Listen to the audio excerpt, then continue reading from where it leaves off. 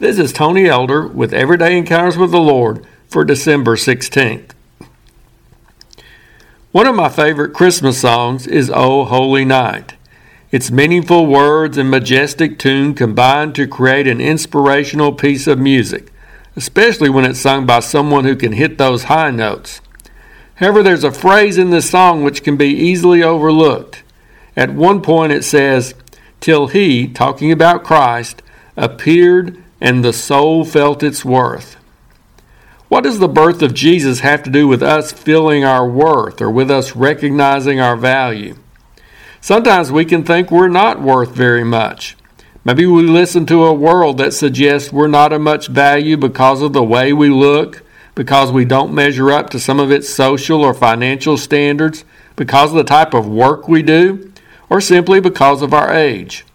Or maybe we begin to tell ourselves we're not worth much because of the sins we've committed or the poor choices we've made.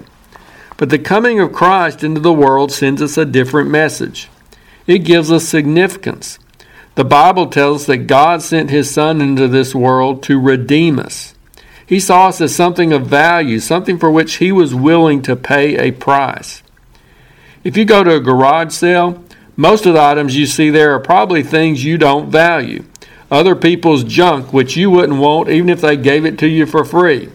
However, even when you find that particular item you typically search for or collect, maybe a precious moments figure, a certain tool, or a piece of equipment you like to tinker with, an old book, or a cute outfit for your grandchild, you see some value in it and are willing to redeem that item.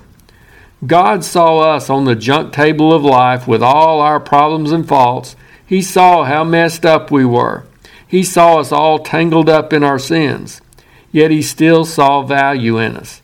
He was willing to pay a price to redeem us. And He didn't just offer a few pennies or dollars for our redemption. He paid a huge price for our freedom.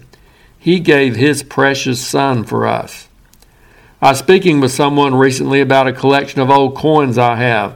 And whether it's coins, baseball cards, electric trains, or ceramic dolls, what they're worth isn't based on the manufacturer's suggested retail price. What such collectibles are worth is basically determined by what someone is willing to pay for them. If there are collectors who are willing to pay $150 for your old Roberto Clemente baseball card, then that's what it's worth.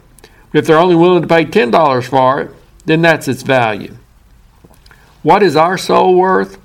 What kind of price was God willing to pay for us? He didn't send $100 or even $1,000 into the world to buy us back. What He gave up for us was priceless, the life of His Son. We're that valuable to God. Furthermore, let's not forget why He paid that price. It wasn't simply as a good investment or in order to add us to His collection of souls. For God so loved the world that He gave His only begotten Son. God paid that price because of His great love for us. He wanted to set us free and give us eternal life.